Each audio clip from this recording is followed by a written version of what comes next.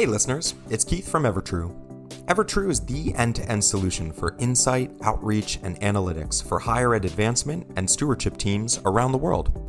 Recently, we launched Evertrue Studios, Advancement's very first media hub, where subscribers have access to over 100 hours of free, on-demand original series and podcasts, all created with fundraisers in mind. Check us out at evertrue.com/studios.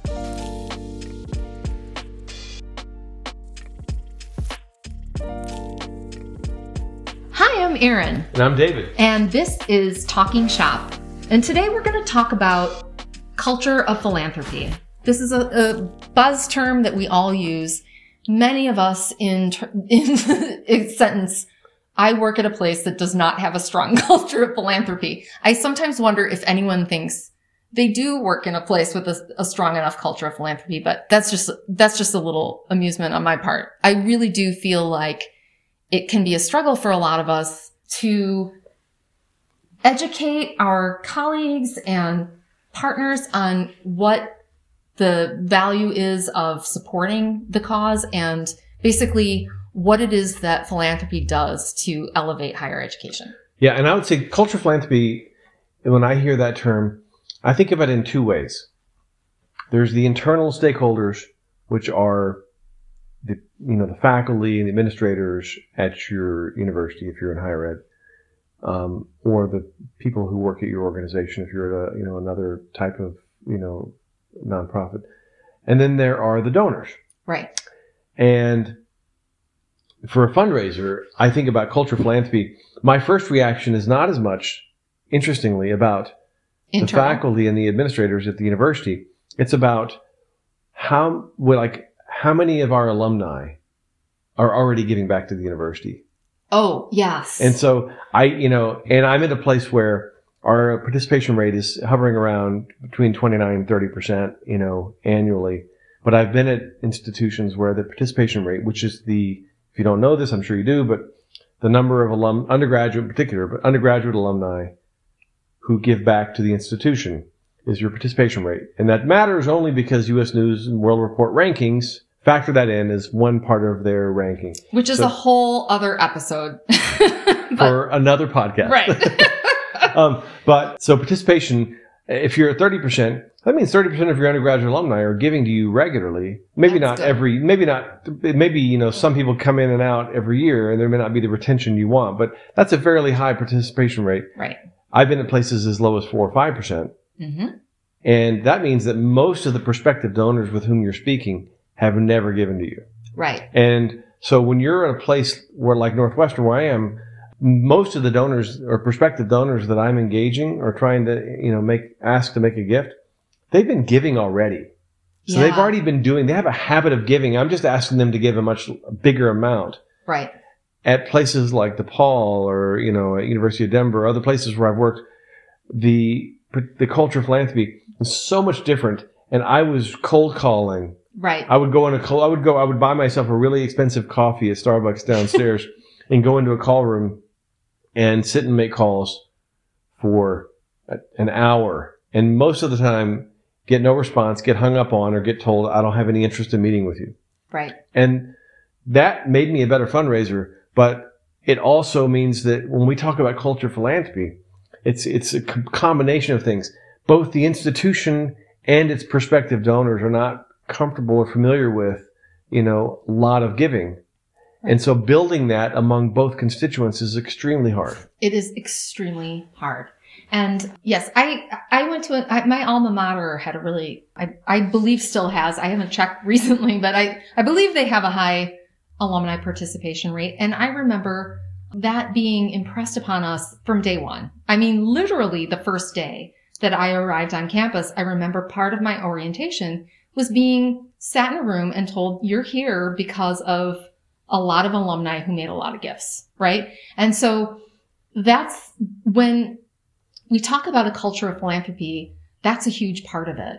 But I think that starts with the internal stakeholders, right? You have to have people, because those aren't conversations that are happening with development officers. Those are conversations that are happening with student affairs people, right? These are people who don't work for a living as fundraisers, but it's so ingrained in the culture that everyone can speak to why the matter is important and how we all uplift one another. Yeah, and I will say, when you work at an institution and there's not a really deep understanding of the work that we do, there are many people who look down on your work, even in places where you have a great tradition and a great culture of philanthropy. There are many people who look down on the work that we do. Oh, yeah. And they will often think that, we are glorified salespeople. All we do is schmooze. We go to cocktail parties. Yes. But can we talk about the word schmooze and how insulting that is to fundraising? First of all, if people think that that's what fundraisers do, I mean, that would be the worst way to approach fundraising, because it's not about you and it's not about flattering people or, the idea that people are, you get treated like you're picking pockets or something. Well, and I think it also, that notion people buy into that notion who are getting into the business, and people who are highly extroverted, and I'm pretty highly extroverted, but they think that is a major part of the job. Ironically, my least favorite part of any job is going to cocktail parties and big dinners. I am so much more interested in sitting one-on-one with a donor. Yes. And that is not schmoozing. That is building trust. And to use a phrase that my mentor, who happens to be my dad, who was a fundraiser after being a professor for years, he says you have to earn the right to ask for a gift. And that means you're really spending time with an individual, trying to learn about their passions and connecting those dots between their passions and our mission in a meaningful way. Yep. That's not schmoozing. And it is helpful, though, to be able to meet someone at a cocktail party or a dinner or some other event and let them be memorable enough that they want to contact you and spend time with you. I'm sure that's a part of the job. And there are people who are good at that and people who are less good at that. But schmoozing is not what this job is about. But a lot of people in academia think that is what it is about. Oh, yes. I totally agree. And I want to say to all of the fundraisers who are listening to this, just as a little morale boost, what you do is more than that, and it is so important. And I genuinely believe, or I wouldn't be in this business, that it is as much a kindness to the donor as it is to the beneficiary. I really believe that people actually, and there's been study after study of this, people enjoy making gifts. People feel better when they help other people. And so, people always hear about all of these problems in the world and they want to know what to do. And, you walk in and say, I represent this institution that helped educate you and is doing this extraordinary research in these things.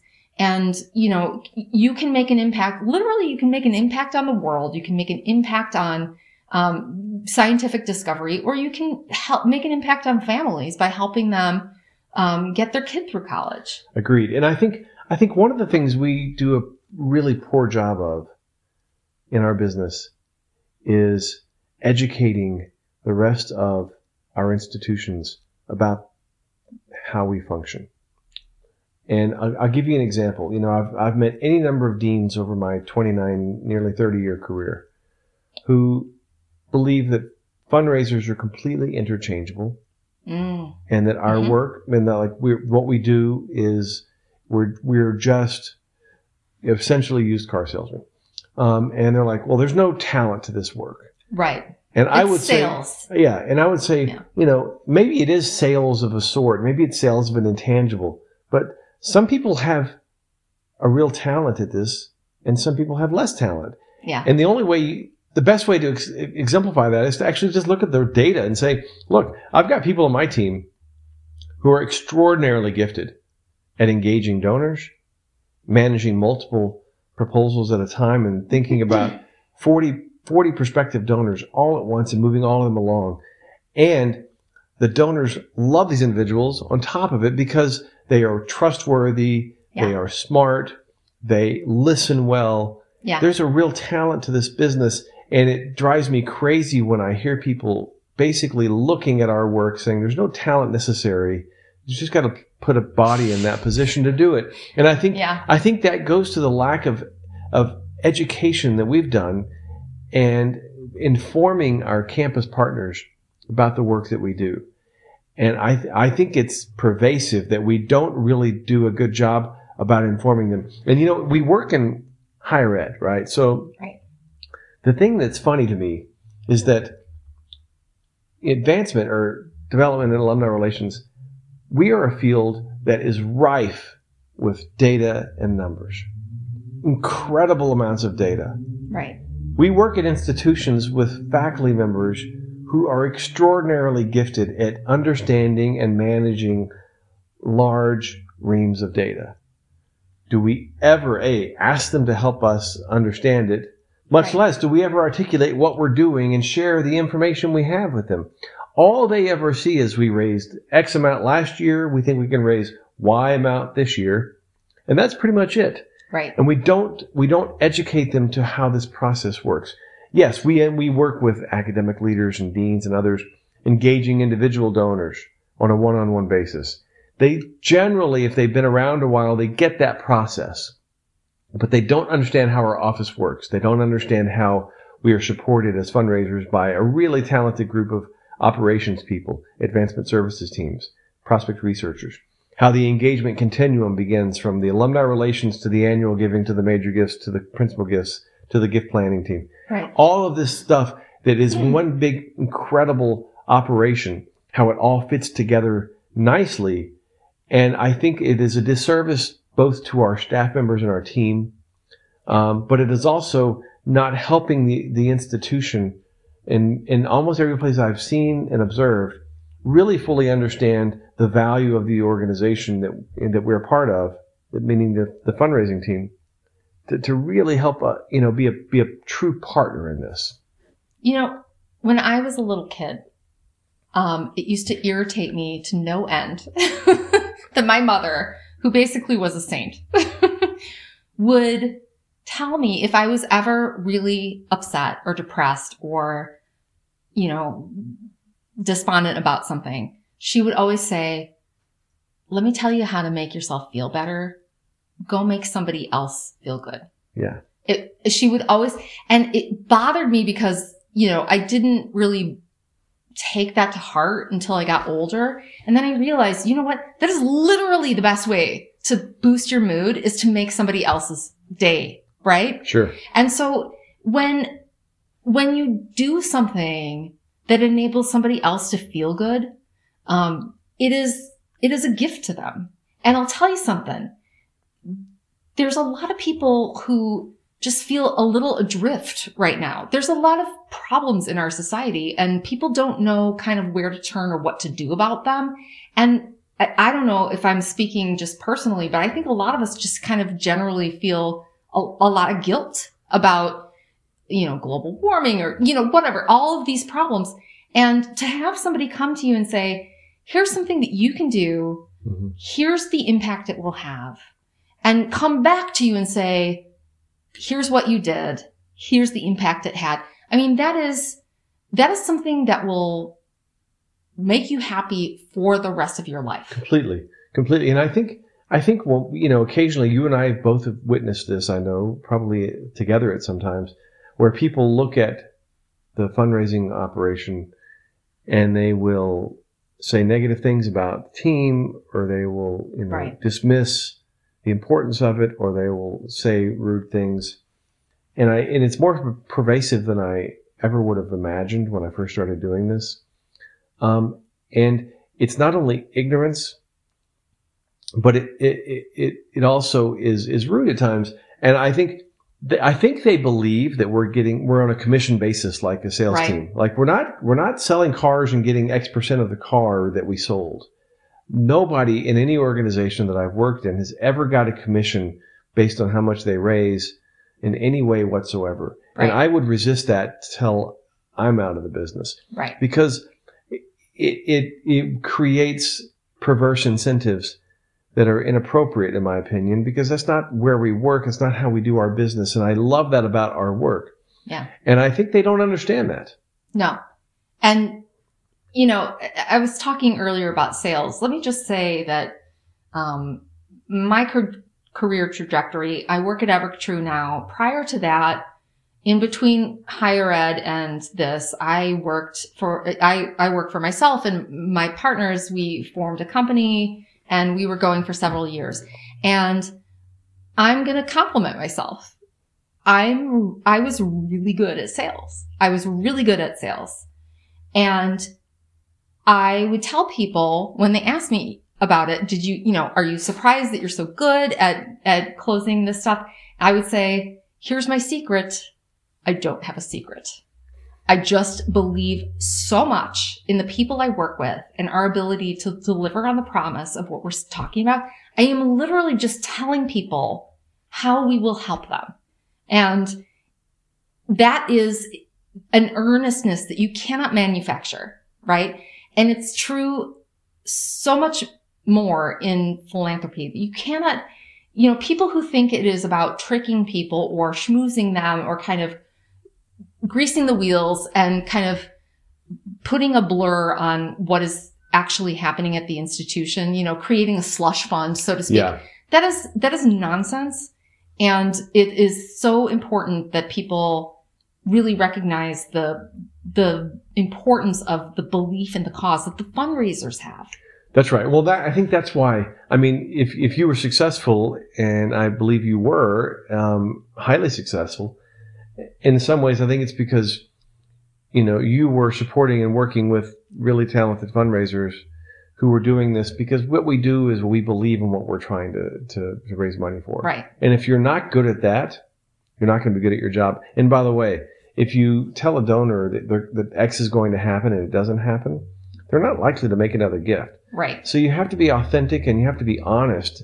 And that's what I love about this work. And that's why people who have been in their jobs for many years, we've done analysis on this, are fundraisers who are in their jobs for, at Northwestern, the first year you raise X amount of gifts, Y amount of dollars. It grows in every case. And over 10 years, that goes to, from an average of 2 gifts at $100,000 per piece in year 1 to an average of around 8 gifts, and the median gift size is around 800 to $1 million by 10 years. And so the number of gifts you're raising grows and the size of the gifts grows because you're working with people who have made gifts before, and it's repeat business. And that speaks to the values that our fundraising staff has. People who are really good are good because they've developed trust with donors. And the donors, we tell our donors when things go well, and we tell them when they don't go well. And that honesty and that trust is hugely important. That's part of creating a culture of philanthropy, is being honest when things don't go well. Yeah. But it's also creating excitement about your mission. And it's not about a sales in a schmoozy way, to use your point, but it is about really connecting the dots in a way that is going to be meaningful to donors who want to do something important. And that's why I love this business. I do too. Yeah, exactly. And I'll tell you something. When we're on a podcast. I don't know if you know, but we have a podcast. Is that what this is? We're taping ourselves. We think about episode. This is not a webinar then? I'm sorry. I'm in my 50s, so I'm trying to understand what technology we're doing. We think about what kinds of episode topics would be relevant and helpful to people. And we dismissed the Dukes of Hazzard trivia game right at the beginning, to be clear. I was not allowed to watch it, by the way. As two people that are basically in their 50s, I'm almost there. The Dukes of Hazzard is a fraught topic for me. Indeed. Because I was fair enough. Not allowed to watch it. And do you know why? Not because of content, because it was bad art, basically. Father didn't want us to watch that show because he thought it was bad art. I'm just saying you missed out. So. Anyway, point being that when we sit around and think about episode topics, one of the things that, we came up with was culture of philanthropy. And I started out with the idea of helping people survive a poor culture of philanthropy. Yeah. I wrote how to survive a poor culture of philanthropy.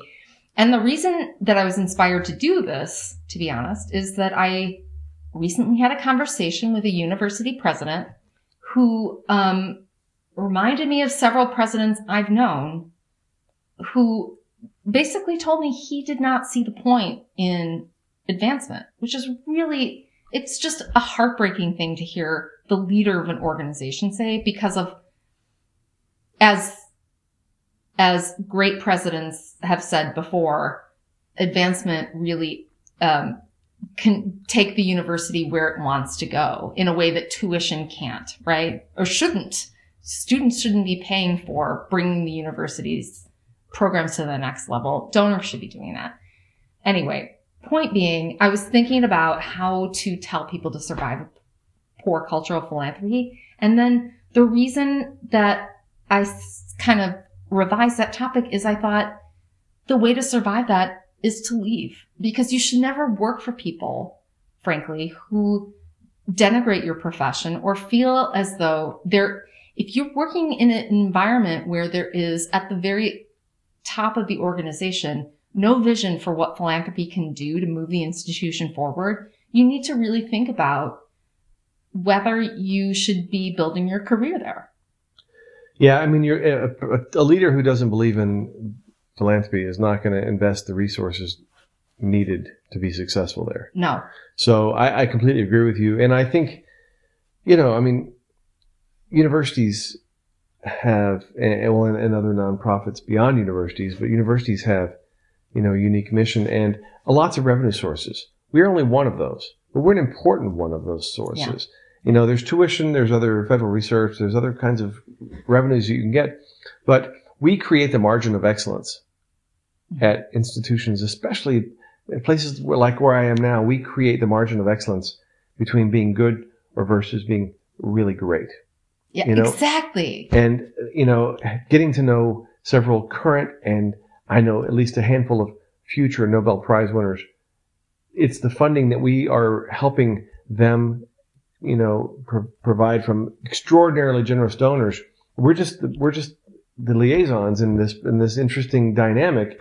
We're helping them get the funding they need to be able to achieve their vision, which is changing lives. And it's extraordinary. Yeah. And for me, the most palpable was the financial aid that we raise that provides opportunities for students who otherwise wouldn't be able to go to college is so meaningful for what we do. And if you have a leader who doesn't believe in that, it's hard to understand how you can be successful there.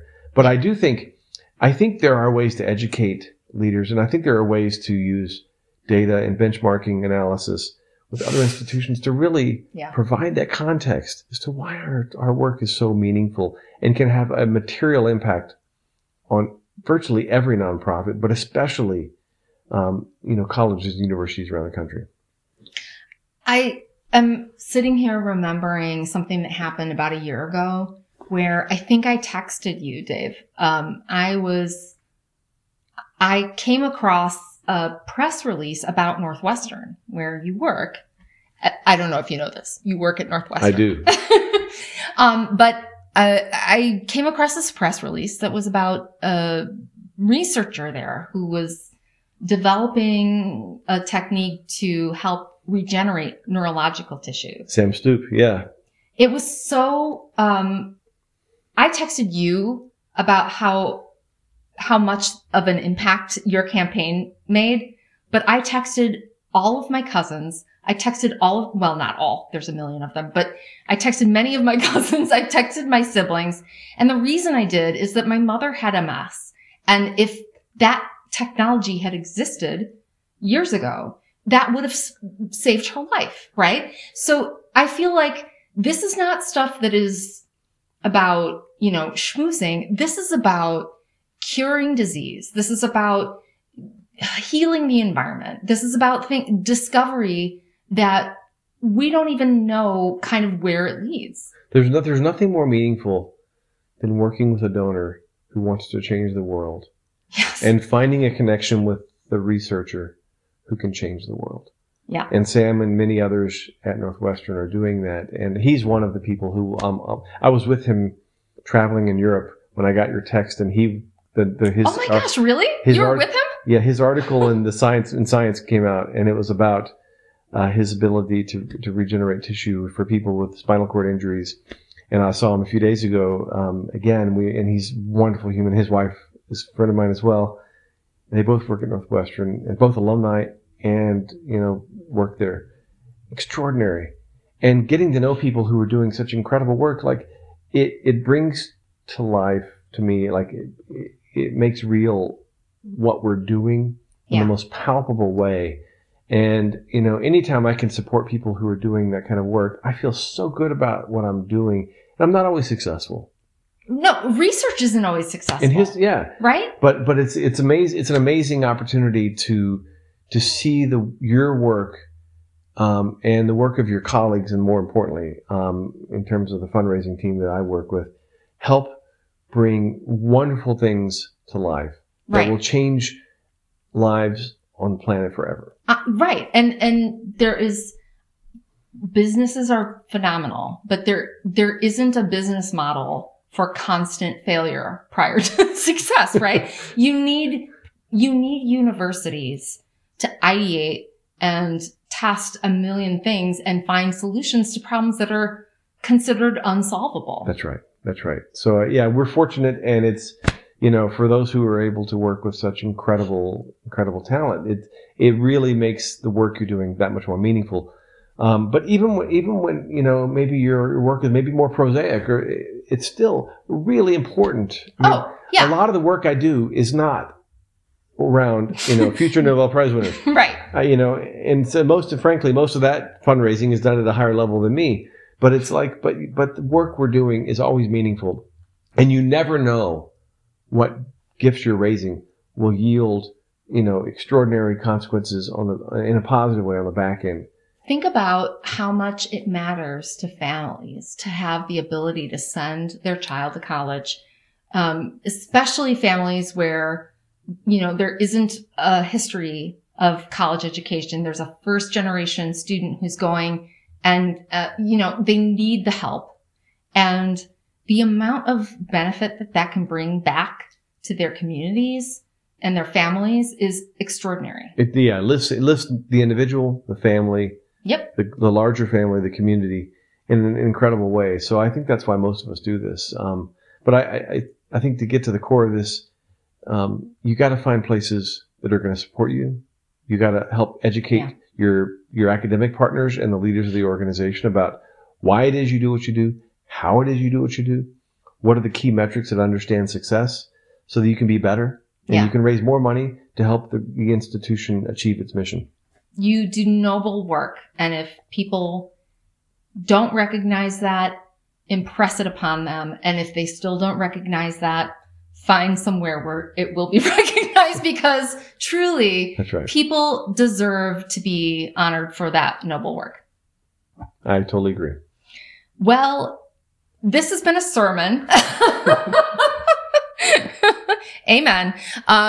Thank you so much for tuning into Talking Shop, and we look forward to talking to you next time.